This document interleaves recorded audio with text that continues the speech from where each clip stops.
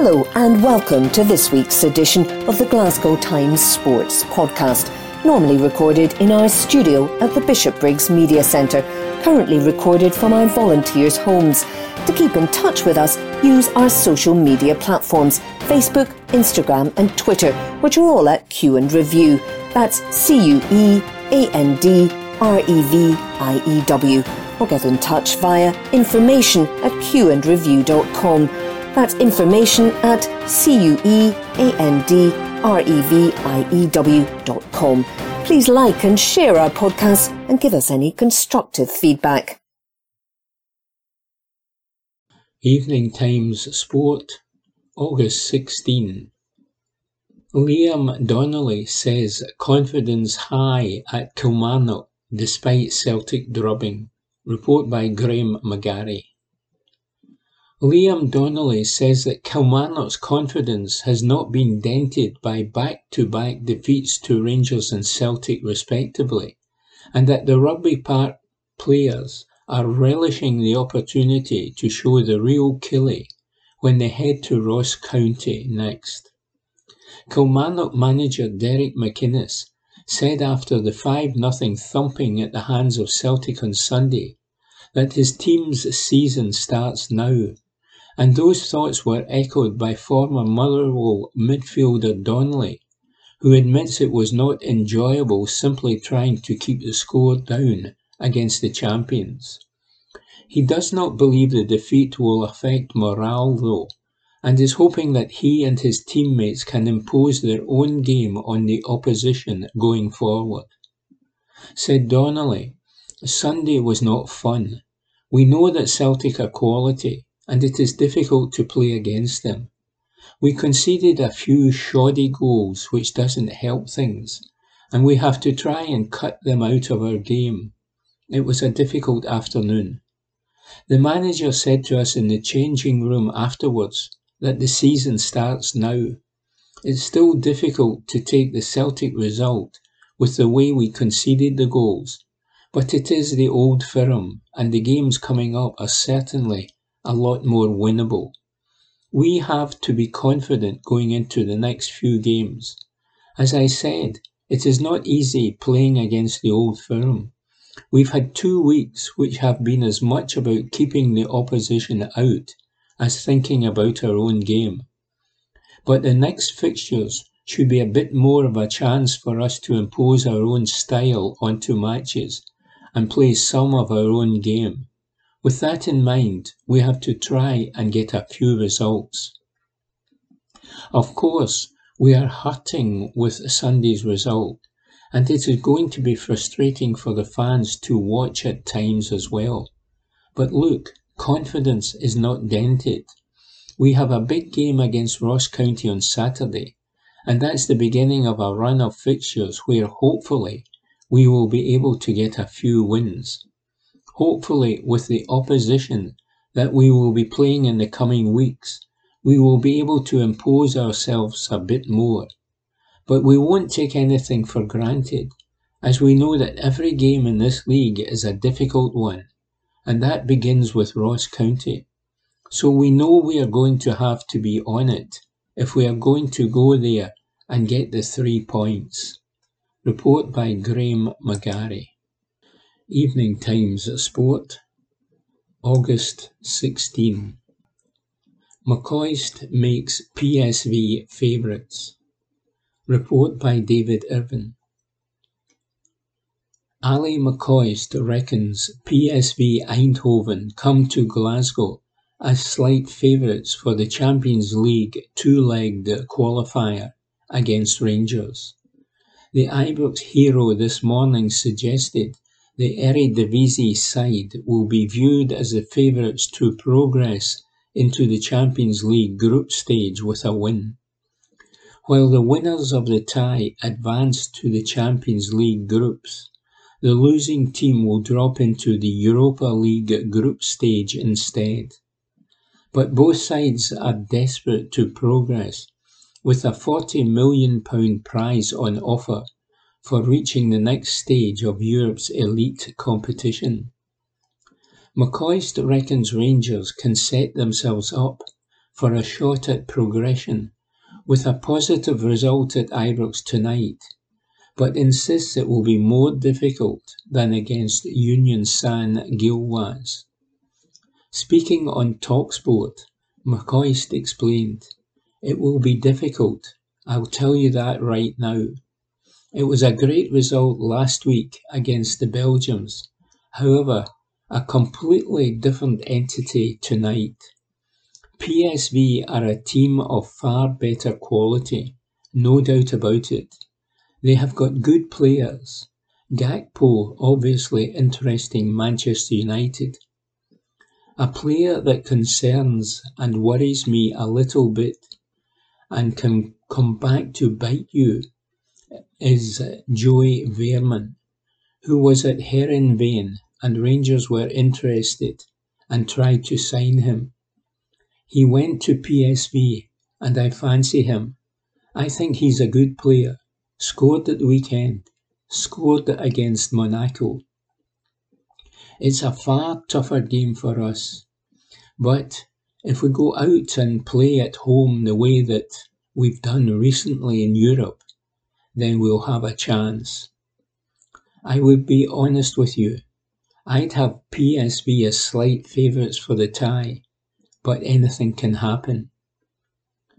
Van Bronckhorst has a full squad to choose from for the crucial clash, with Ryan Kent and James Sands coming back into the squad.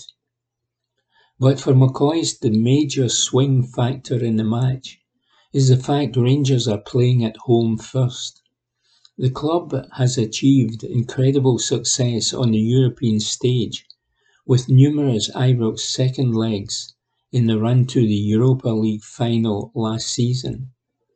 And McCoist is concerned that being at home first makes things more difficult, as he suggested the scrapped away goals rule suits Rangers when they play away first. Quizzed on whether he's bothered by the first leg being at Ibrox, McCoist insisted, "Yes, our home record is so good, it's fantastic in Europe. I would far rather the second leg at home. You look at some of the nights we have had on the march to the Europa final. Brilliant nights. Dortmund dismantled Leipzig. Very, very comfortable against Red Star Belgrade. Great comeback to knock out Braga. And I think the no away goals in a bizarre way would suit Rangers if they were away from home first. It wouldn't bother them if they didn't score, as long as they kept it tight. Tonight, I just think hopefully the atmosphere again. You can never understate the value and importance of the home crowd on these European nights at Ibrox, because they've been magnificent, and hopefully the boys can give them something to cheer about again tonight." Report by David Irvin. Evening Times Sport, August 16. McCoist surprised by strange Gerrard comment. Report by David Irvin. Ali McCoist has questioned the meaning behind Steven Gerrard's strange comment on former Aston Villa captain Tyrone Mings. The Rangers hero was left surprised by ex-Ibrox boss Gerrard's message to Mings after he chose to replace him with John McGinn as Villa skipper.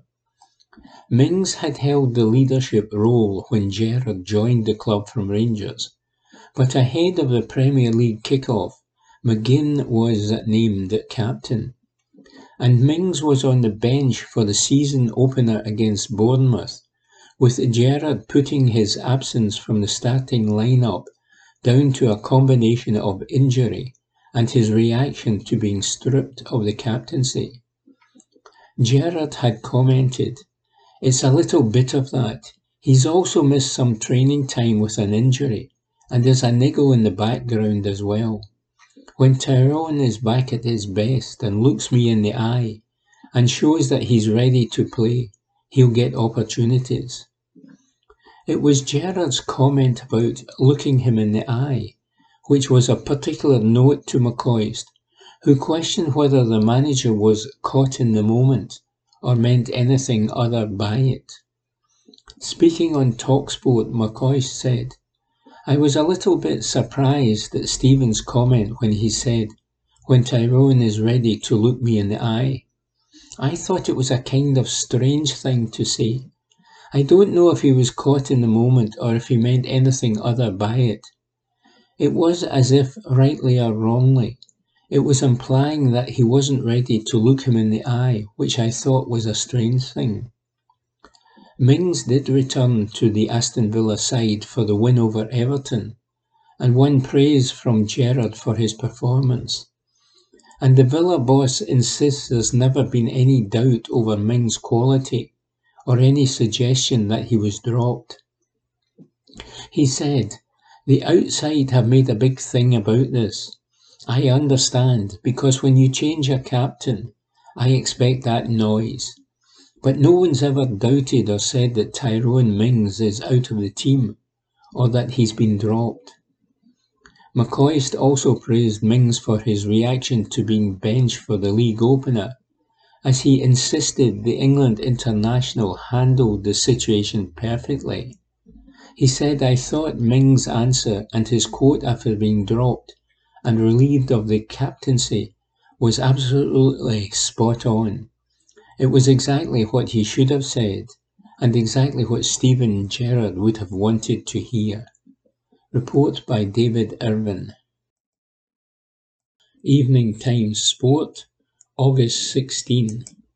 Carol Starfelt on release of getting first Celtic goal. Report by Graham McGarry. You may have been forgiven for thinking Carol Starfelt had just scored a crucial goal in a Champions League tie if you witnessed his giddy celebrations at Rugby Park on Sunday. Not bundled home Celtic's fourth goal of the day at the second time of asking, from a couple of yards out. The strike may not have had a material influence on the outcome of a match that Celtic had already won at a canter, but there is no doubting the importance of it for Starfelt. It was his first goal for the club on his 50th appearance, and the ideal way to mark his return to action after a frustrating injury-hit summer. The way his teammates celebrated with him was telling too, speaking not only to the bond and team spirit that exists between them, but to how much they value Starfelt as part of the squad. Celtic manager Ange Postecoglou picked the goal out afterwards as his favourite of the game, for precisely how important it was to his defender, despite Jota's long-range perler and 2 overhead kicks also being included in his side's 5-goal haul. The added significance was that it continued the trend that is being established at the start of this campaign of Celtic centre-backs chipping in with goals. Stephen Welsh got the ball rolling with a header against Aberdeen on the opening day.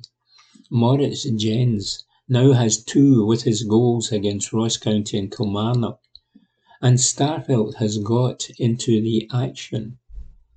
Starfelt said, "It was a very funny moment, like you saw my celebration. I enjoyed it a lot, even though it was a goal to make it 4-0. Maybe that wasn't a normal 4-0 celebration, but it was my first goal for the club, so it means something extra to me. It was great to have all the players celebrate with me. We had been speaking about it a little bit in the locker room, so it was nice to see that all the other players got excited. Obviously, it was nice for me to get my first minutes back after injury, and the goal was also important. The supporters, as always, were absolutely amazing. It was a nice moment. I will remember that one. It's important. It's not a huge deal who scores, but if you can get some extra goals from set pieces or other situations, it's a bonus. Last year we actually scored a lot from set pieces, and this year we have scored from set pieces every game. Now we have to continue with that. The goal will also ensure he escapes being the butt of one or two jokes around Lennoxtown, with the Swede laughing when asked who had been teasing him about his failure to find the net. He said, "All of them." No, it hasn't been so much about teasing. For me, it was just more of a release.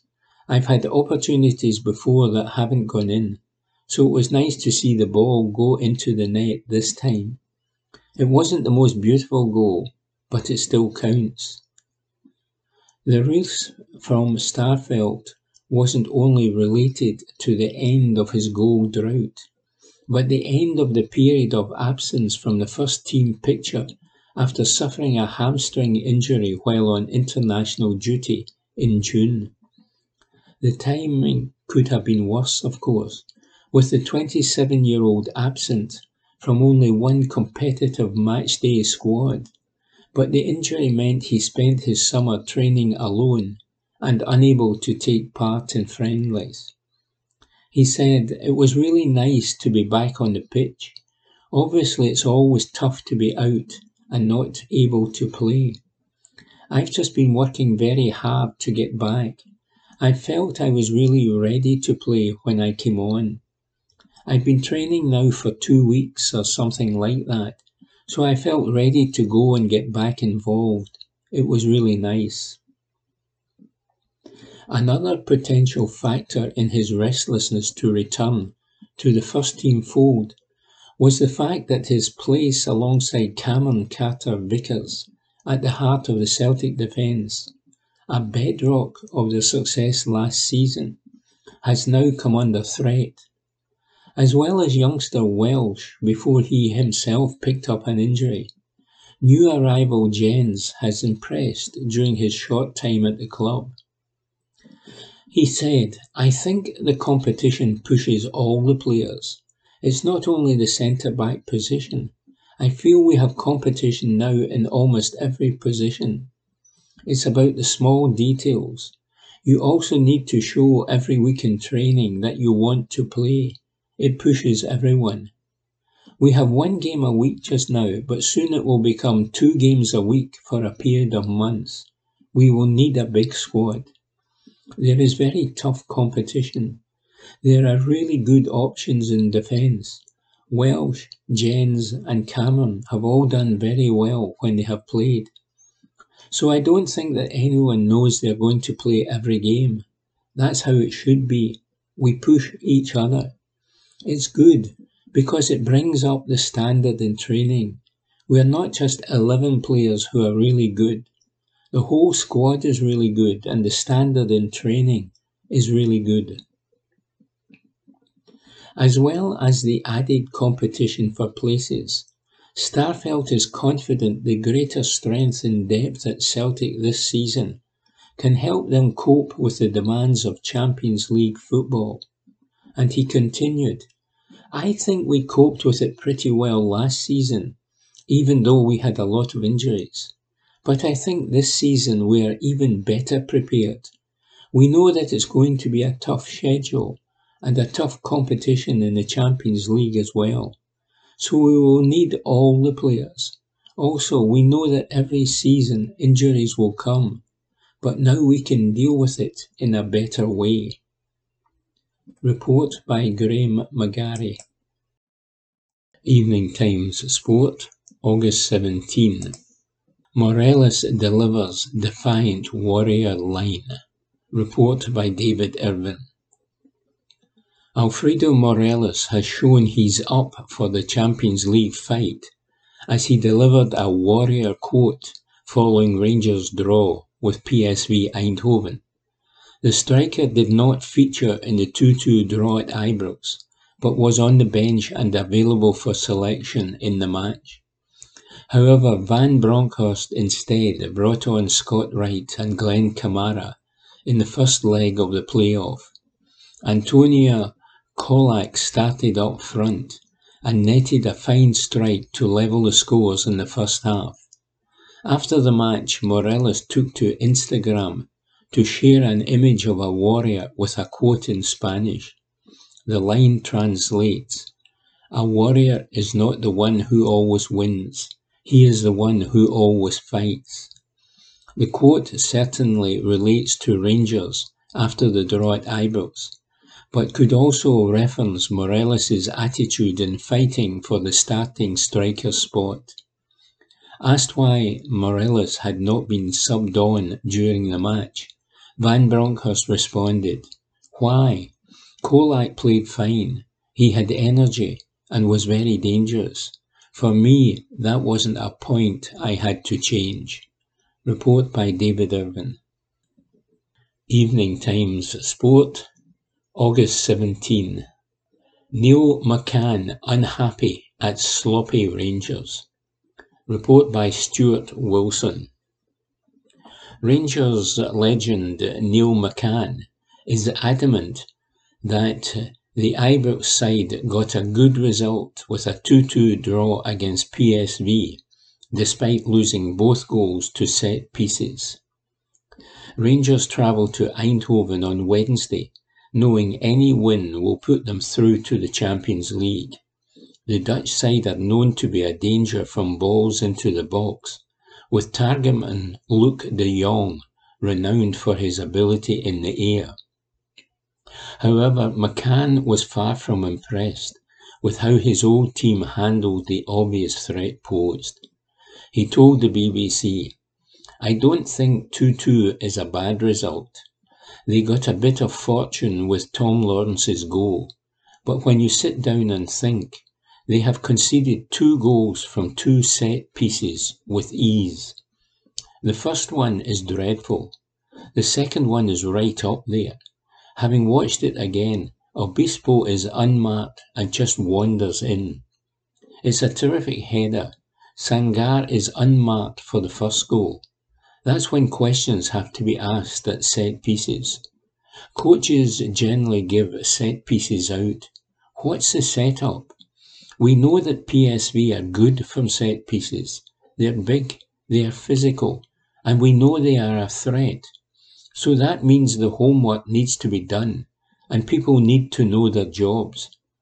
Now, whether Goldson is in a zonal area, I don't know. But that guy walks in and gets a free header to punish Rangers. So on reflection, you will think, we could have been going to Eindhoven with a lead.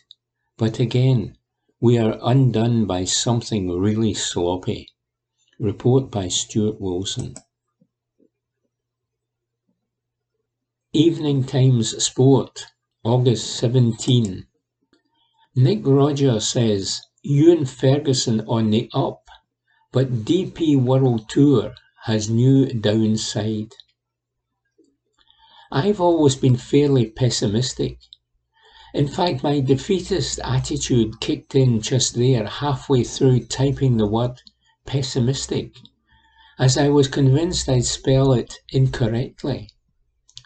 Presumably this air of head-shaking, sighing gloominess will accompany me to the airport later this week, when I hop on a flight for the first time in 3 years and nervously anticipate the pilot coming over the intercom to inform all and sundry that, if you look out over the right wing, you'll shortly see the fiery remnants of the left wing, before we corkscrew towards the sea at 1,000 miles per hour. Nothing like getting into the holiday spirit. Talking of taking flight, Bearsden golfer Ewan Ferguson is certainly on an upward trajectory that should just about register on the gizmos, gadgets and contraptions of air traffic control. His second DP World Tour win of the season at the ISPS Handa World Invitational saw him become the first Scot since Paul Lawrie in 2012 to earn 2 victories in the same campaign. With confidence oozing from every pore, Ferguson will be fancying his chances of adding to that haul. In just his 50th start on the main circuit, The 26-year-old is a double champion. His jubilant smile when he got his hands on the trophy was the kind of gleaming beam you'd get when the Bee Gees emerged from a scale and polish. Winning on the tour is hard enough. Doing it twice is no mean feat. And completing a wire-to-wire victory, that's terrific front-running golf. In the aftermath of his breakthrough triumph in the Qatar Masters earlier in the campaign, I caught up with his coach, the canny, well-respected Jamie Goff. He won't be a one-hit wonder, declared Goff at the time. He'll be a very good player for a long time. You don't want to tempt fate, but I back him to win again this year and get into the top 100 in the world. Predictions in this unpredictable game, of course, can be a fool's errand, but Ferguson has backed up his coach's confident claim with a second success. As for clambering into the world's top 100 and beyond, well, that has just got a bit trickier for Ferguson, currently ranked number 168, and his ilk. A change to the official working World Golf Rankings, OWGR, came into effect last week. Without guddling too much in the mathematical weeds, ranking points are now determined wholly on strength of field. Last week, for instance, Ferguson picked up just 8 OWGR points for his win, 3 times less than he earned for his victory in Qatar. In that event, Ferguson's 24 points were a stipulated minimum for a DP World Tour event, even if the strength of the field could actually be lower than that number. Are you still following? Or even still awake?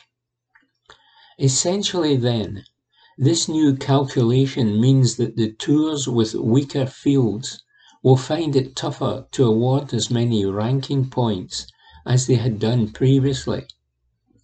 In the fairness of competition, that seems understandable. There's no reason, after all, why events on various tours should get guaranteed points regardless of the strength of the field. Given that the DP World Tour plays second fiddle to the PGA Tour, you can appreciate the concerns of the rank-and-file campaigners trying to clamber into the higher echelons. While getting into the nuts and bolts of the OWGR equations and formulas can lead to the same kind of glazed look you'd get if you tried to explain the analytic continuation of the factorial to a household pet, this change has been viewed as a significant blow to the DP World Tour. As the PGA Tour grows richer, more powerful, and with world ranking points loaded in its favour, the old European circuit has to muddle on. And goodness knows what further impacts the LIV golf recruitment drive will have as the global professional game continues its civil war. When he took charge at Wentworth a few years ago, the DP World Tour's chief executive, Keith Pelley, bullishly stated that his circuit could be a viable alternative to the all-powerful PGA Tour.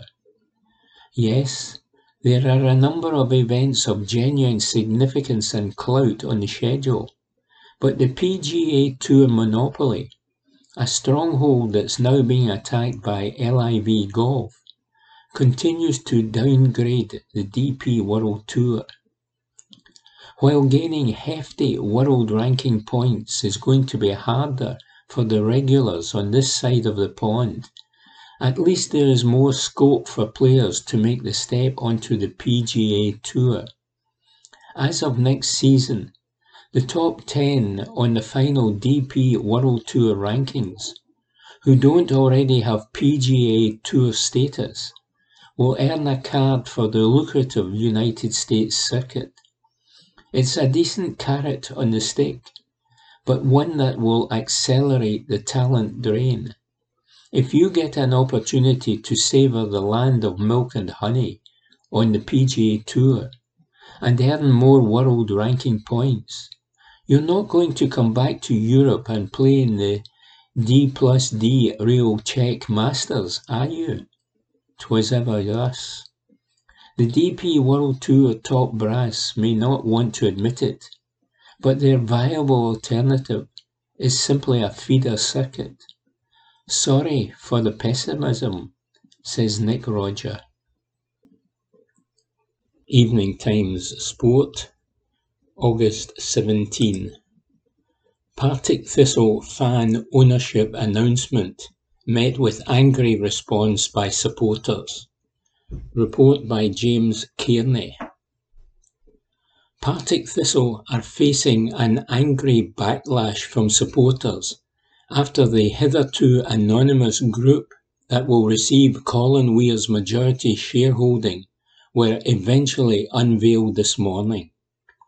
In a statement published on the Thistle website, 3 Black Cats, 3BC, announced that the Partick Thistle FC Trust, an existing fan body that already holds a stake of 19.28% in the Championship club, will receive the gift after their proposal was recommended to the club board by 3BC.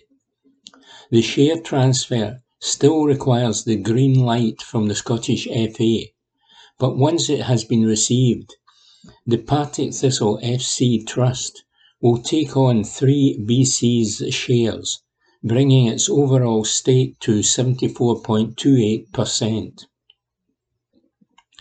People who have never met Colin Weir will speculate as to what he would think today, concluded 3BC's statement. The directors of 3BC know exactly what he wanted. For the fans who love the club to be guardians of its majority shareholding, keeping the club stable and safe from being sold against fans' wishes. He would be quietly chuffed that this has now been settled and his wishes delivered. The club itself also announced its relief that the process had moved on, following a breakdown in negotiations with the Jags Foundation, TJF, the supporters group that were the club's intended recipient of the shares in October 2021, that culminated in 3BC rejecting TJF's proposals last week. The club statement read, "We welcome this morning's important announcement that the PTFC Trust is the preferred recipient for the majority shareholding in Thistle. After a long period of uncertainty, it is good that the focus is firmly back on football going forward. The club board has already held a positive initial meeting with the Trust and looks forward to working closely with the fans' representative body for the good of the club and supporters." The announcement should have been heralded as an exciting new chapter for the club and a galvanising moment for the fan base, but instead it was met with scathing criticism from outraged supporters. Much of the rancour rests on the fact that the Partick Thistle FC Trust chose to withhold their identity during negotiations from the very people they were there to represent. The Trust has existed for 7 years and is recognised as the primary vehicle for fan engagement at the club, according to its Twitter profile, a message slightly undermined by the fact that prior to Wednesday's announcement, its previous tweet, that wasn't a retweet, was written on 1st January 2020 as it wished its followers a happy new year. There has been no attempt to speak with supporters at games to anyone's knowledge. The Partick Thistle FC Trust cannot be said to have engaged in any meaningful way with the fan base. The responses from supporters make that abundantly clear. Put simply, no one knew who they were. It is in stark contrast to TJF, comprised of over 750 members, where engagement has been a clear priority since the new board were elected in April. TJF say that they would have been happy to work alongside the Trust and remain willing to do so, but that they received no meaningful contact from the fan representatives during a negotiation process that spans over 2.5 years. The Partick Thistle FC Trust membership criteria has been restrictive in the past. Fans were required to have held a season ticket for 2 years and the current season in order to join. But the Trust claims it has spent the past few months drastically reshaping itself. All season ticket holders are now members, and 3BC says that work is underway to extend membership to non-season ticket holders.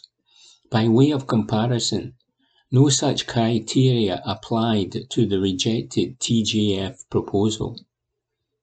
Since the PTFC Trust's inception in 2015, there has been a solitary election held in 2018.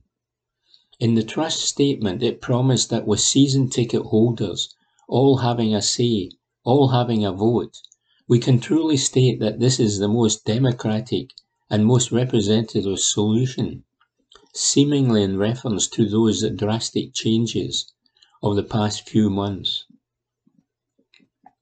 The PTFC Trust is now the de facto largest fans group at Firhill, after incorporating 1,600 season ticket holders into its ranks. But prior to Wednesday's announcement, that accolade was held by TJF.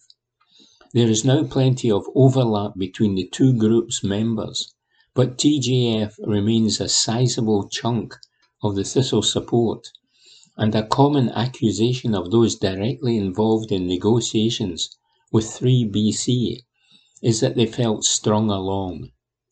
Negotiations between TJF and 3BC broke down entirely in April, but when a new board was elected to the fans group, talks restarted. Multiple sources have told Times Sport that 3BC's conduct in discussions with TJF indicate that were never the intended recipient of the shares. When approached for comment, 3BC has repeatedly declined. The Trust statement makes it clear that it was aware of Weir's intentions for fan ownership. It sets out 3 specific criteria. He wanted the club to have its best interests and integrity upheld by those who truly care about the club. He wished for the club to be stable, and he wished for the club to be safe from being sold out from under the feet of the fans. TJF, whose proposal was presumably not deemed to fit these criteria, insists that despite repeated requests to 3BC, they were never informed of Weir's vision of fan ownership, instead relying on cryptic and blunt feedback to shape the revised proposals. The PTFC Trust has promised profound change in the way it operates, and that is what is required if it is to fit just about anyone's understanding of fan ownership. Restrictive membership criteria and its own governance are just 2 areas that are in need of radical overhaul, and until the proposal is made publicly available, we do not know how the Trust intends to address these issues. TJF's proposal was ultimately rejected by 3BC, and we can deduce that the Partick Thistle FC Trust's offer proved more appealing in the end. But it must be said, for a body that claimed to be the voice of the Thistle fans, the Trust's cheerful announcement is wildly out of step with the support's angry response. 3 Black Cats have been approached for comment reports James Kearney. Evening Times Sport, August 18. Former Rangers and Celtic stars to unite at La Liga giants. Report by Aidan MacDonald. Former Celtic centre-half Dedryck Boyata is set for a move to La Liga giants Valencia, according to reports. The Belgian is out of favour at Hertha Berlin after being stripped of the captaincy by manager Sandro Schwartz, and is wanted by the Spanish side's boss, former Rangers star Rino Gattuso. He moved to the Bundesliga in 2019 on a free transfer after playing for the Hoops for 4 years.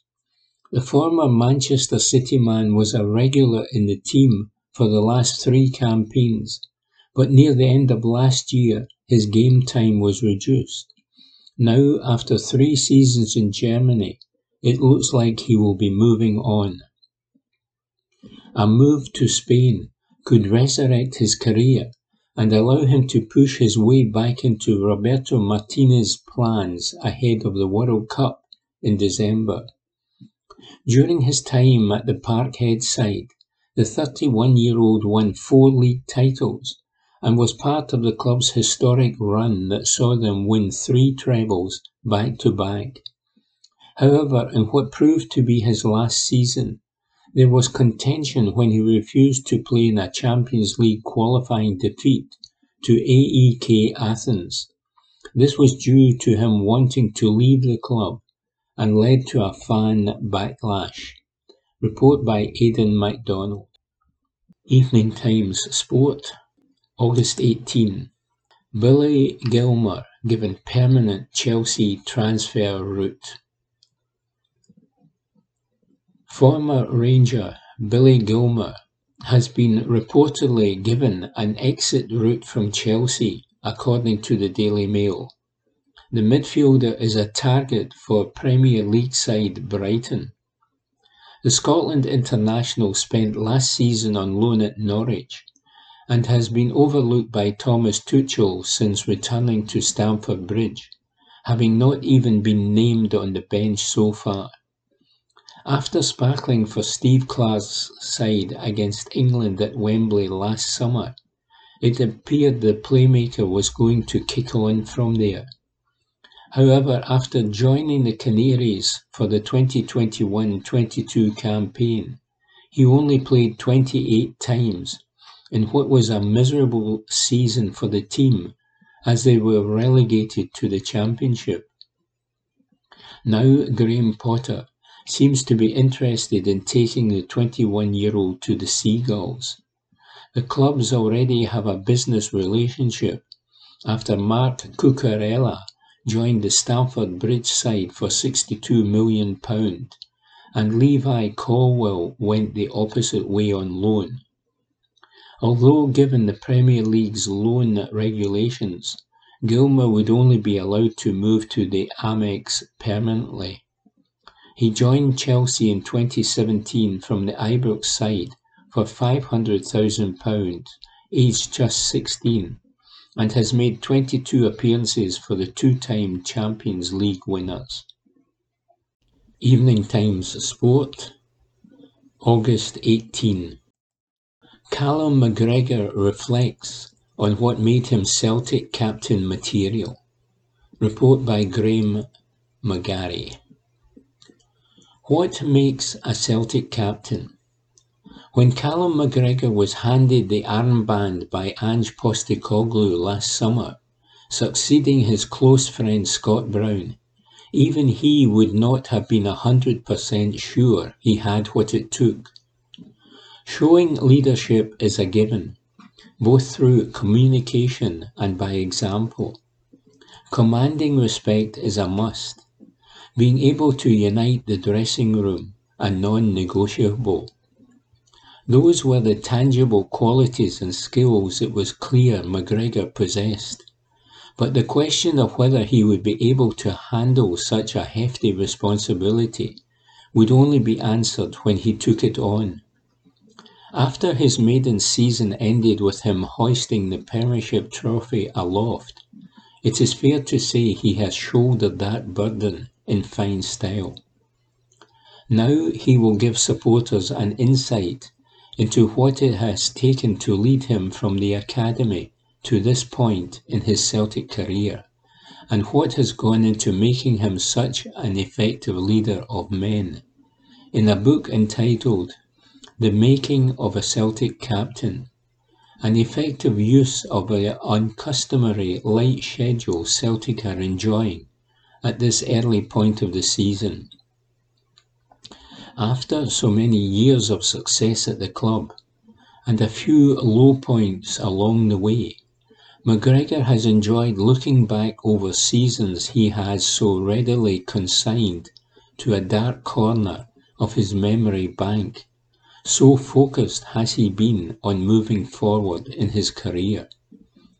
The overwhelming majority of the recollections he has uncovered have been positive, so those hoping for a no-holds-barred takedown of teammates or managers past and present may be a little disappointed.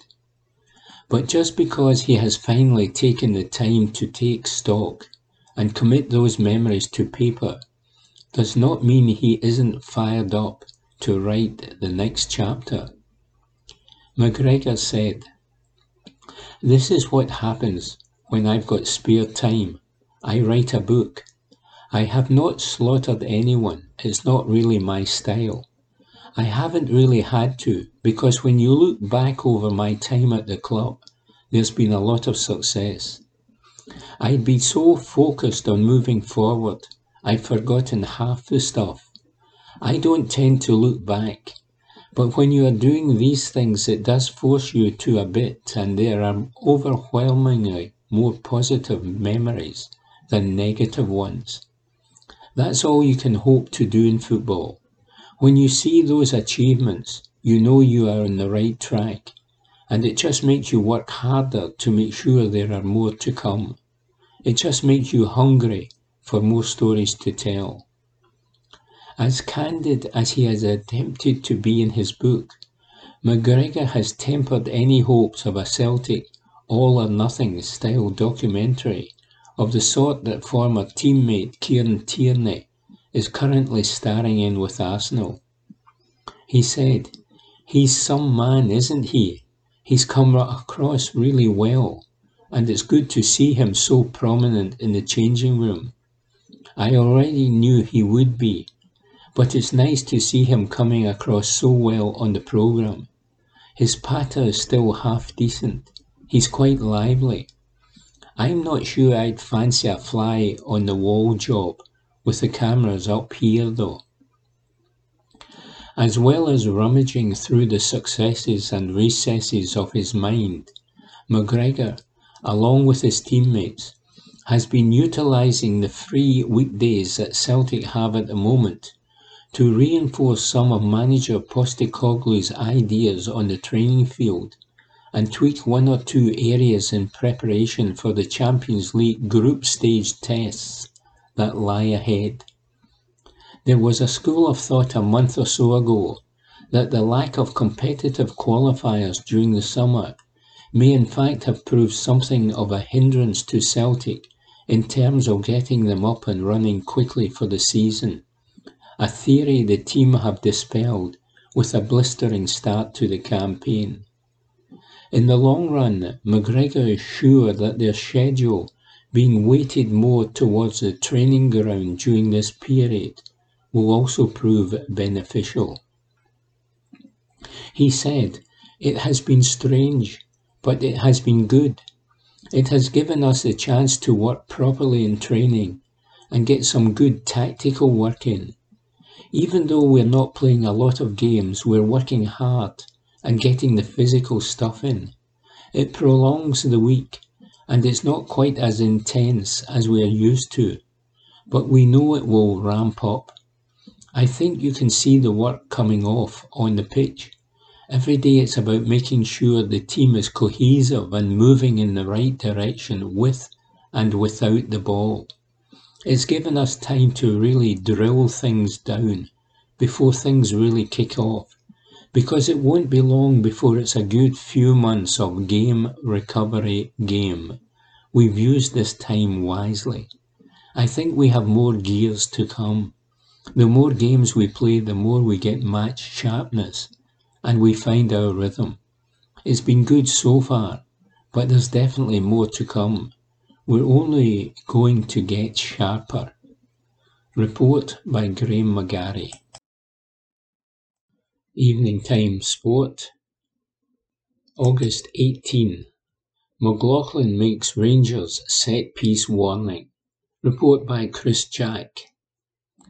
John McLaughlin has warned Rangers will see their Champions League dreams ended in Eindhoven unless they shape up at set-pieces during the second leg of their clash with PSV.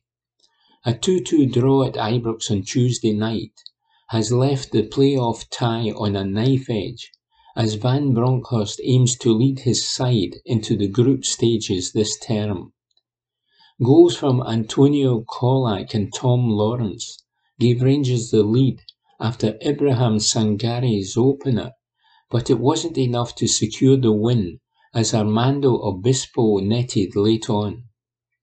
Rangers were masters of their own downfall on both occasions, as they failed to deal with corners, and Sangari scored from close range and Obispo powered home a header. Keeper McLaughlin was left exposed by the defence in front of him, and knows there must be a collective improvement if Rangers are to finish the job in the Philips Stadion and secure a Champions League spot.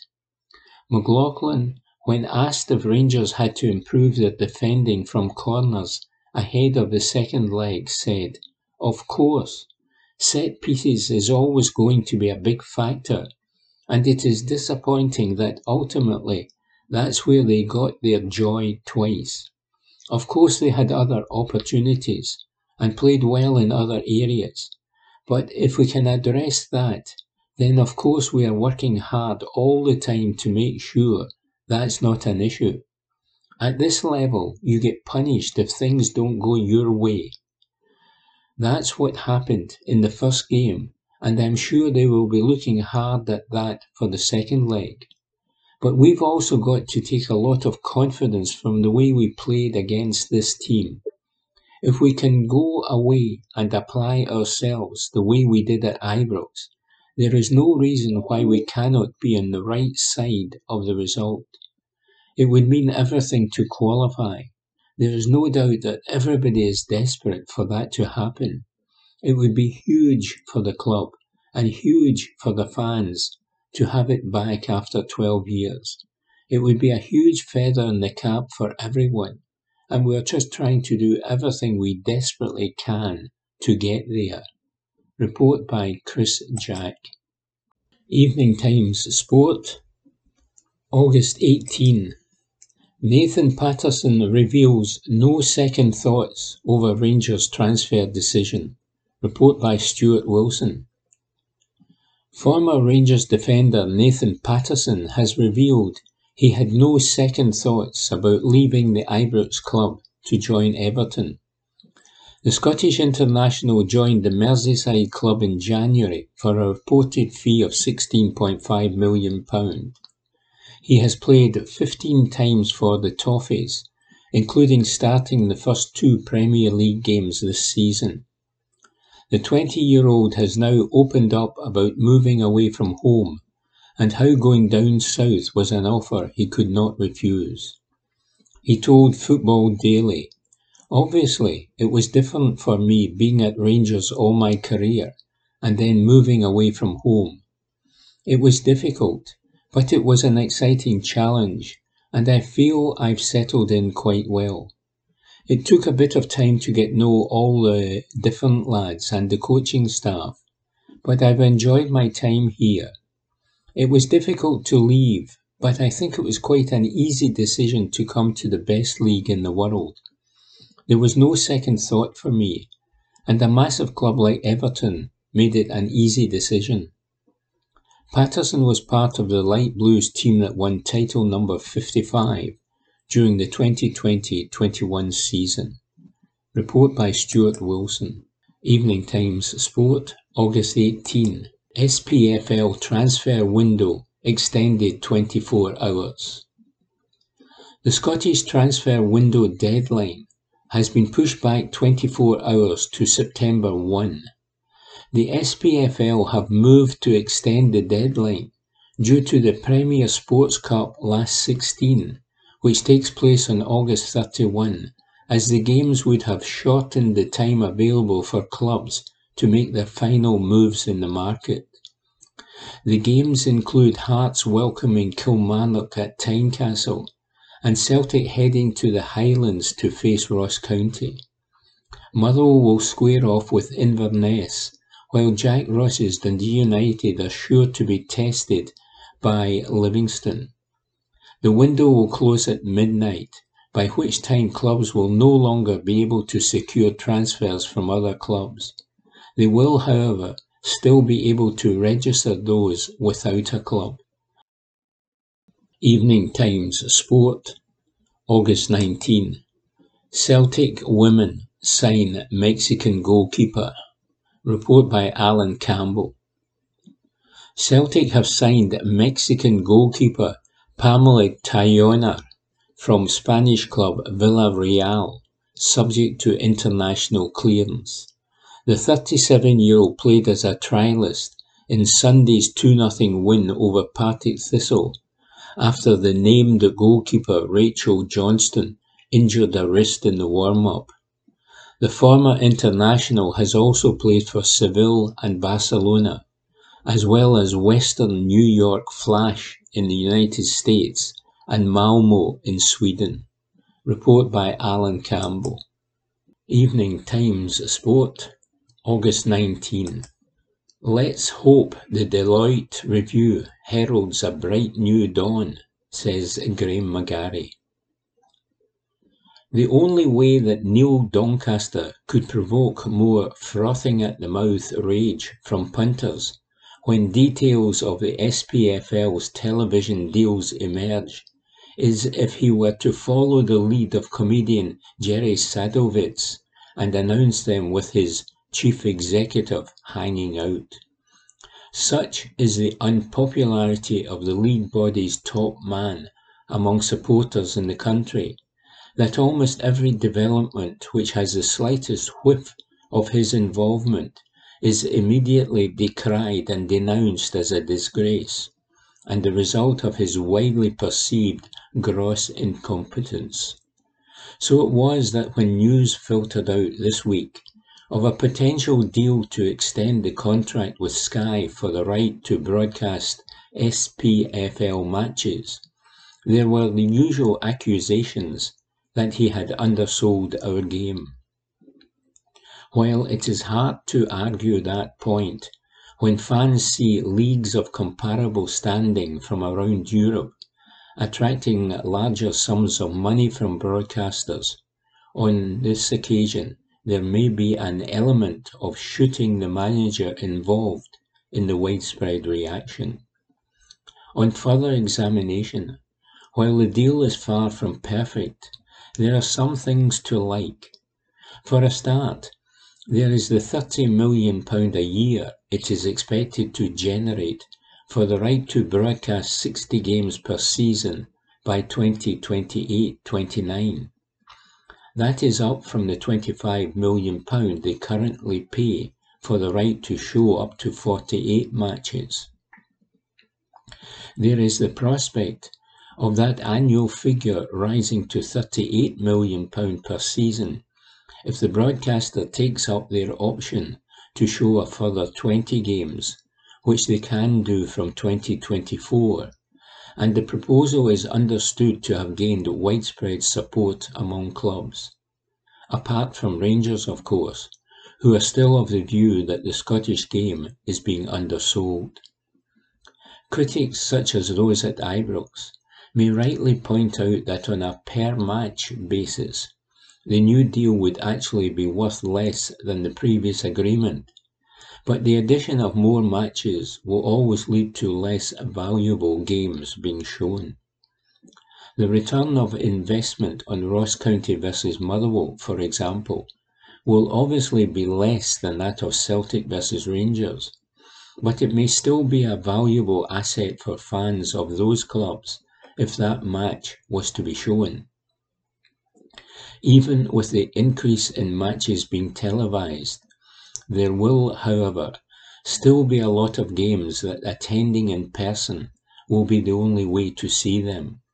Some may feel that is no bad thing, but the new deal has also offered something of a sop to those who would argue that clubs should be allowed to sell their own pay-per-view streams for matches that Sky have chosen not to show, as they could during the COVID-19 pandemic.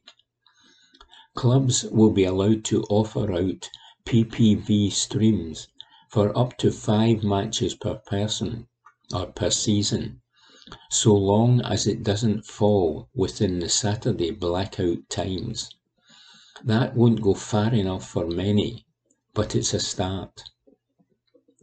There is also the pertinent point to consider that the rights are only worth what someone is willing to pay for them, and for all of the faults of Sky Sports when it comes to their historic coverage of Scottish football, they have at least put up more cash than anyone else. If they would sufficiently back what is a talented team working behind the scenes on the coverage, they may even turn around fan perceptions of their output too. The lack of an open tender process is a point of concern, and there may have been more money on the table had other parties been allowed to enter the bidding. But the feeling is that even though a vote of 11-1 is required to move forward with the Sky deal, clubs will opt for the security of a bird in the hand. One of the drivers behind that is that the new television deal will be a key pillar of the stated target this week to drive up the revenues that the SPFL generates for clubs to £50 million per season by 2029, the headline outcome of the independent review conducted into our game by the Deloitte agency.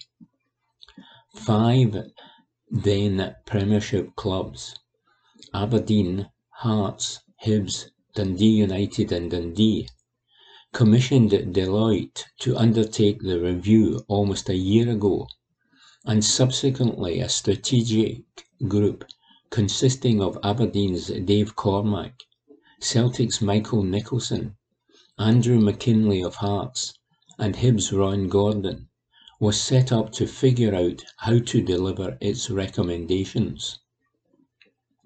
Gordon made something of a clangor when he called the Premiership the little brother of the Premier League this week in his endorsement of the Sky deal, which is precisely the sort of comparison the unique Scottish football proposition should be looking to avoid. But there is some real causes for optimism contained within the 5-year action plan that has been produced. For a start, there is an ambition to position the SPFL as the most dramatic, passionate and exciting league in Europe, which is a damn sight catchier than England's wee brother. And intriguingly, there is the stated aim to transform the SPFL itself from a largely administrative body into a more active commercial body, with centralised marketing and commercial staff in place to drive an increase in revenue from broadcasting and partnerships. There have been many stakeholders across the game banging the drum for such an approach for an age, and it seems indicative of a shift towards broader unity within the game for the sake of the greater good. On top of this, there is an aim to create a programme of youth development competitions and to nurture the growth of the women's game, surely an open goal. The SPFL clubs are believed to be unanimously behind these plans.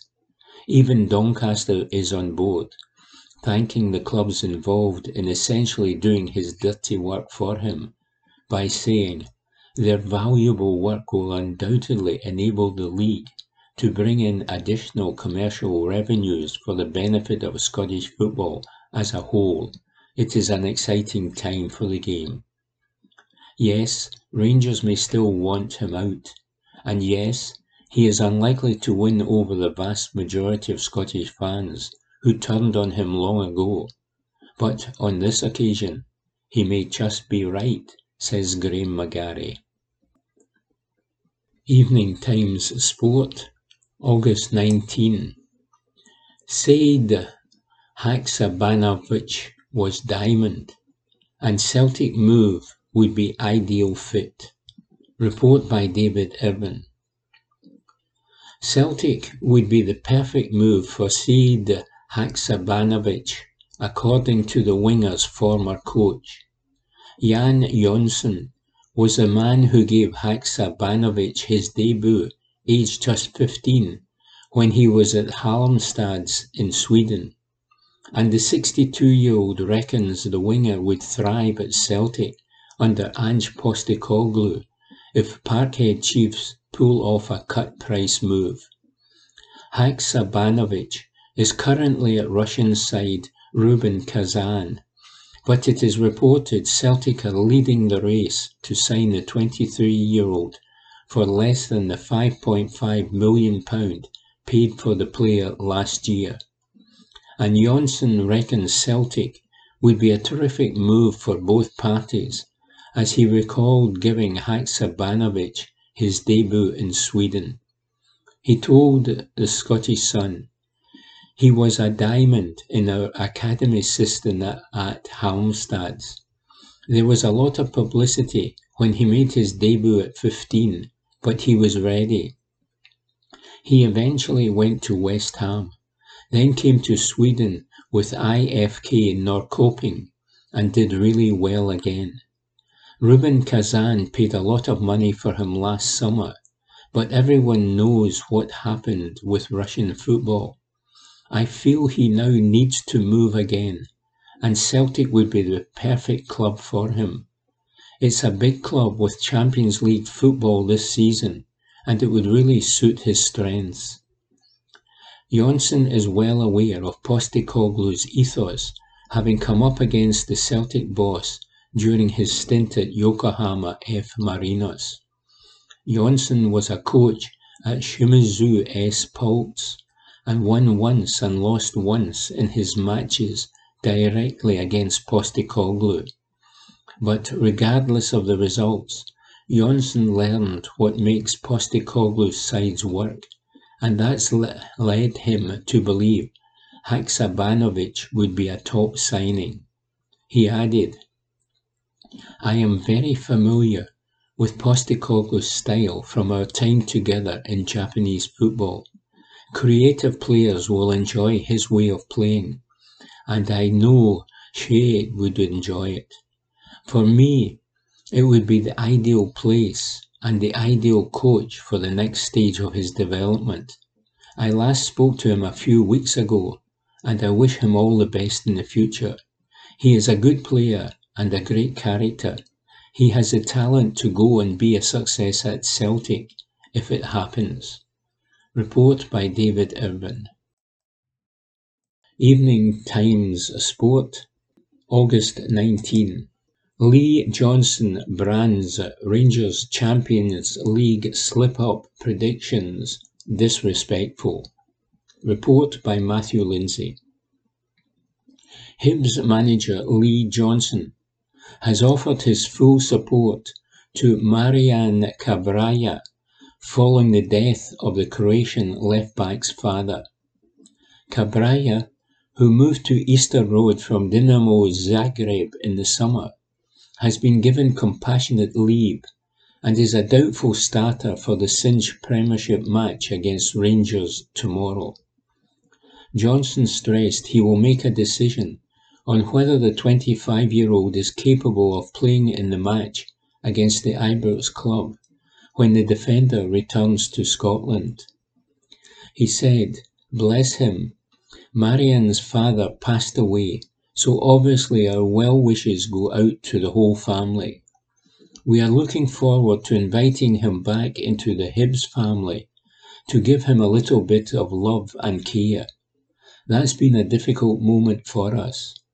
He hasn't trained this week, but he wants to play. That's massive credit to him, but that decision will be down to me. It's a difficult one. Everybody's different in terms of the grieving time they need. Some cultures are different as well. Potentially, he could be on a flight tomorrow morning and back, but you've got to see what state he's in, both mentally and emotionally, as well as physically, in terms of the times he's missed training. It's a tough one as a manager. No one teaches you those types of things on the pro license. You've got to be human about it and try and read the individual and see how he is. Try and provide that bit of love, care and support that anybody would need in that situation. Johnson attended the first leg of the Champions League playoff between Rangers and PSV Eindhoven in Govan on Tuesday night, but he does not believe that being in the middle of the double-header will have a detrimental impact on the visitors at Easter Road.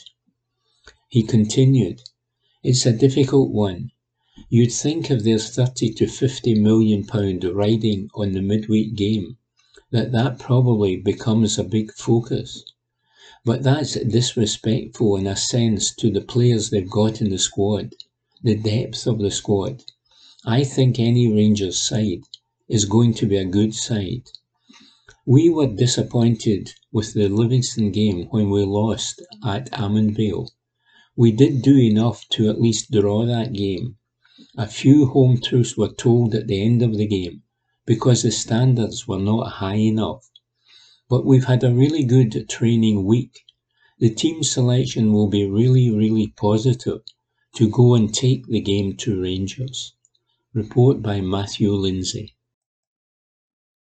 Evening Times Sport, August 19. Women's Champions League.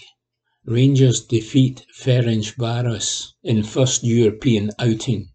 Report by James Kearney. Rangers will face hosts AC PAOK this Sunday, with the chance to take a significant step towards the group stages of the Champions League, after Malky Thompson's side produced a composed performance to defeat Ferencváros 3-1. This was the Glaswegians' first foray into Europe in the club's history, but you would not have known it from the assured display put in by the Scottish champions. It was a night of firsts for Rangers. First European fixture, first European goal, and most satisfyingly of all, a first victory. The contest at the Katarini Stadium, the first round of a mini-tournament in the Greek city, got underway at a frenetic pace as both sides aimed to seize the initiative. Ferencváros enjoyed a fair bit of the ball, but attacks often broke down in the attacking third, where the aggressive Rangers defence were waiting to meet them. An early corner for the Hungarian champions caused some concern, but the Scots were able to eventually clear the ball to safety. Rangers grew into the game, and it was not long before they started to exert a little pressure of their own.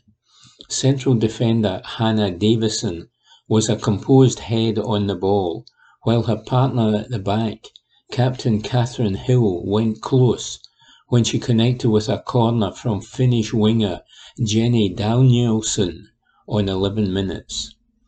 Just as pressure was starting to build, Rangers were presented with a golden opportunity. Kayla McCoy received the ball in the Ferencváros box with her back to the goal from a throw-in, and the forward used her frame well to shield the ball. A drop of the shoulder later, McCoy had cleverly drawn a foul from her opponent. Referee Jurgita Makekunti pointed to the spot.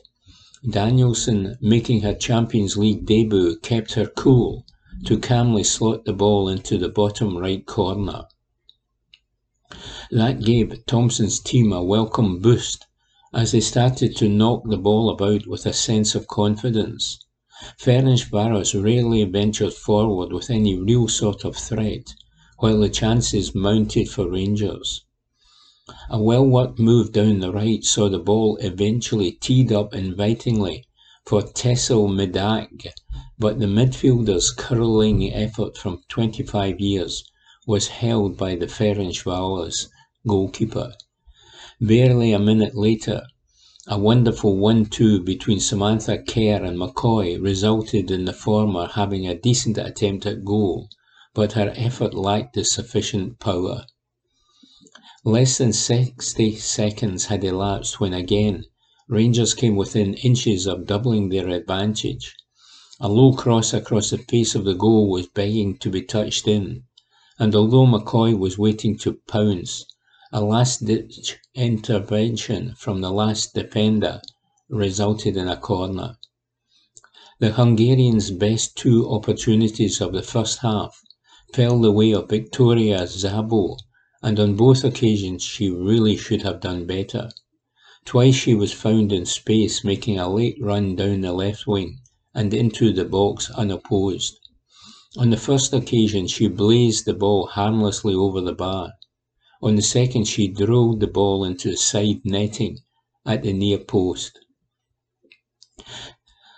Szabó's profligacy would prove costly for Ferencváros within minutes of the restart, as Danielsson grabbed her second of the evening. Driving forward down the right, she advanced menacingly into the box, cutting inside to create an angle before drilling and rifling the ball into the far bottom corner. Ferencváros were handed a lifeline as the game approached the hour mark, but the Hungarians failed to grasp it. An excellent delivery into the box from deep was brought down nicely by player-manager Fanny Vago, but the forward's lunge finish from close range saw the ball trundle wide of the near post. They were down but not out. Centre forward Kinga Sickler was next to have a go as some space opened up on the edge of the Rangers' box, but there was too much power on the shot as the ball flew narrowly over Victoria Essen's crossbar. It was a warning that was not heeded, and a few minutes later Sickler reduced the deficit. The powerful striker burst clear of the Rangers' backline before coolly slotting the ball past Essen and into the bottom corner to give her side hope with 24 minutes to go. Substitute Brogan Hay then sealed the win for Rangers with 88 minutes played as she seized upon a loose ball on the edge of the Ferencváros area, weaving her way past two defenders before slotting the ball home. PAOK, who defeated Swansea 2-0 earlier in the day, await on Sunday. Report by James Kearney. Evening Times Sport, August 22. Morelos slammed as Rangers liability. Report by Aidan Smith. Richard Foster insists Alfredo Morelos has once again become a Rangers liability. The Colombian striker has struggled in his return to fitness following a thigh problem that ruled him out of both the Europa and Scottish Cup finals last term. Morelos was thrown on against Hibs on Saturday, but was red-carded almost instantly for throwing an arm during an aerial duel. The 26-year-old looked a frustrated figure, and Foster believes he has to change his mindset before becoming a Rangers regular again. Foster said on Sportscene, "This weekend was Morelos back to what we saw when he first came over. He's lacking in match fitness, so he's obviously frustrated at not playing on Saturday. But now he's going to miss the next two games because he can't play in them. He can be a huge asset for Rangers, and he was magnificent before he got injured in the run last season.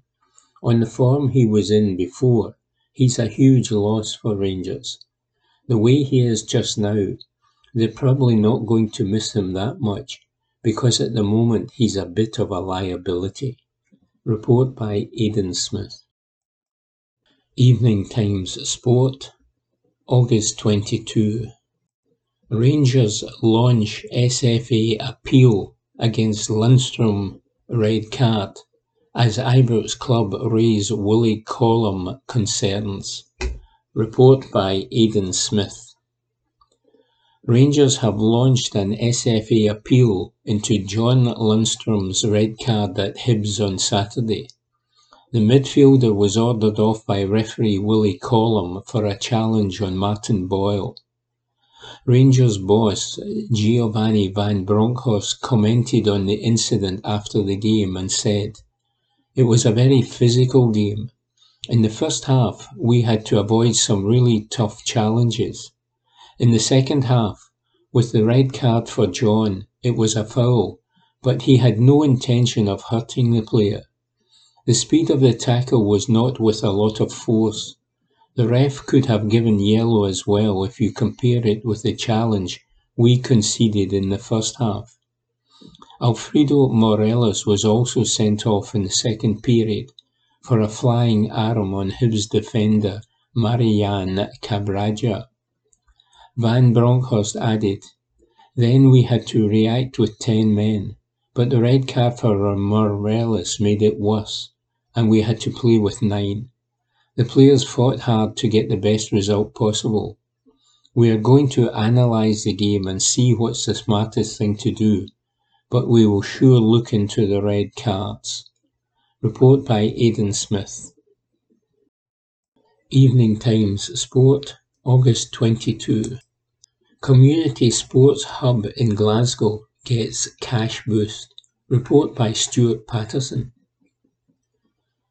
A new community-owned sports hub has been handed a cash boost to support the venture. The Park Villa Community Sports Hub has received £1,000 from Elder Park Housing Association in Govan and one of its suppliers, CX Feedback. Park Villa Football Development has taken over the management of the former Glasgow club, Drummoyne, in an asset transfer from the council.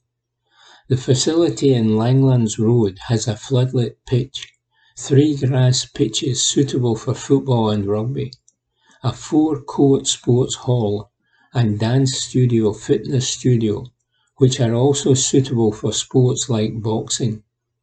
It was built in 2010 as part of the Drummoyne campus, which also includes Pirrie Park Primary School.